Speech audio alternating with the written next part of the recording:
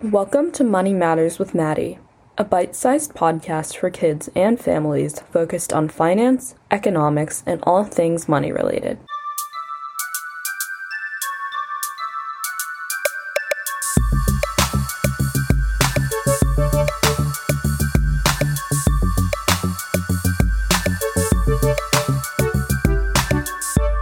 Hi everyone, thank you for joining me for another episode of Money Matters with Maddie. In my last episode, I mentioned stock market sectors and how they can help you diversify your stock or mutual fund portfolios. Publicly traded companies on the stock exchange have been divided into 11 stock market sectors based on the kinds of products they create. Sector is just another word for group.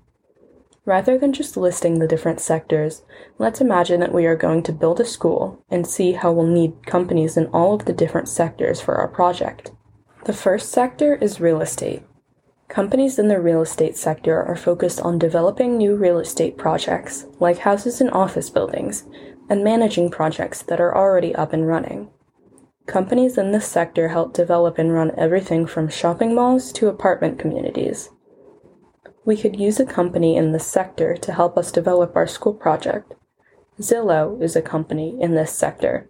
It's a website people visit if they want to buy or sell a house. The second sector is the financial sector.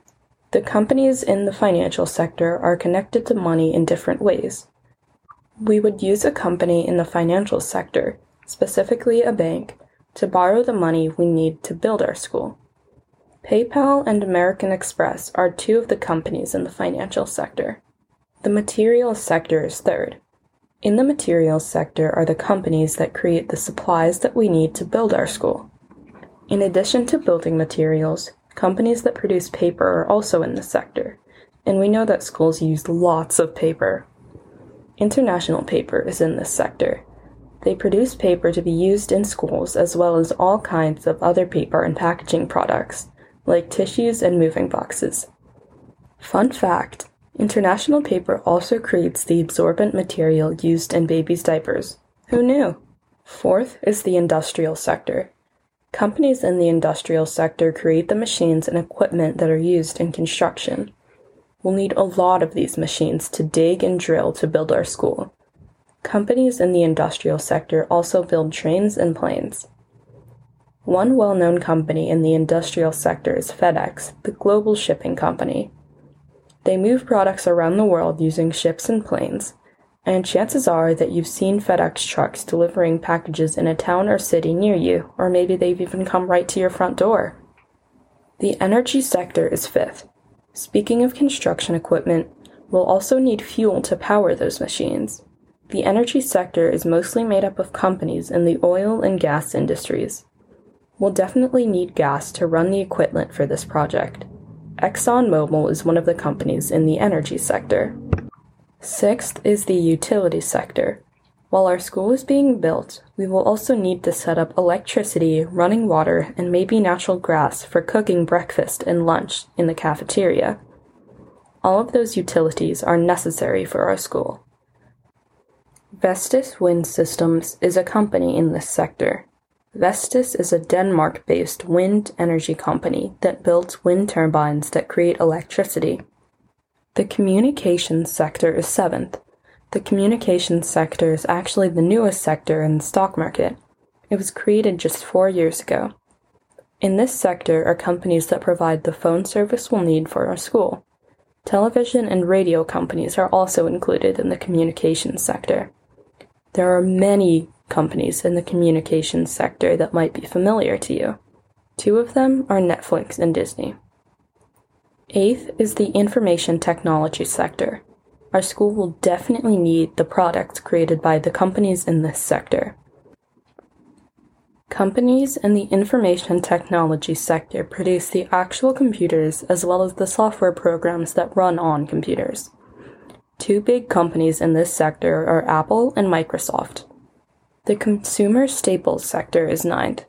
These are the goods and services that people need no matter how much money they have. The people with the most money and the people with the least money all need products in this sector.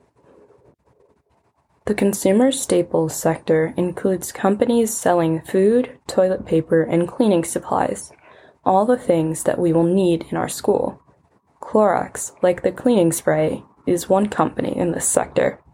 10th is the consumer discretionary sector. Companies in this sector produce or sell things that are not necessary, but are really enjoyable.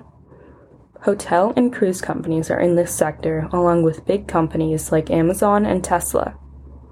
While we might not use a lot of companies in this sector for our school, I'm sure we'll use Amazon to order classroom supplies.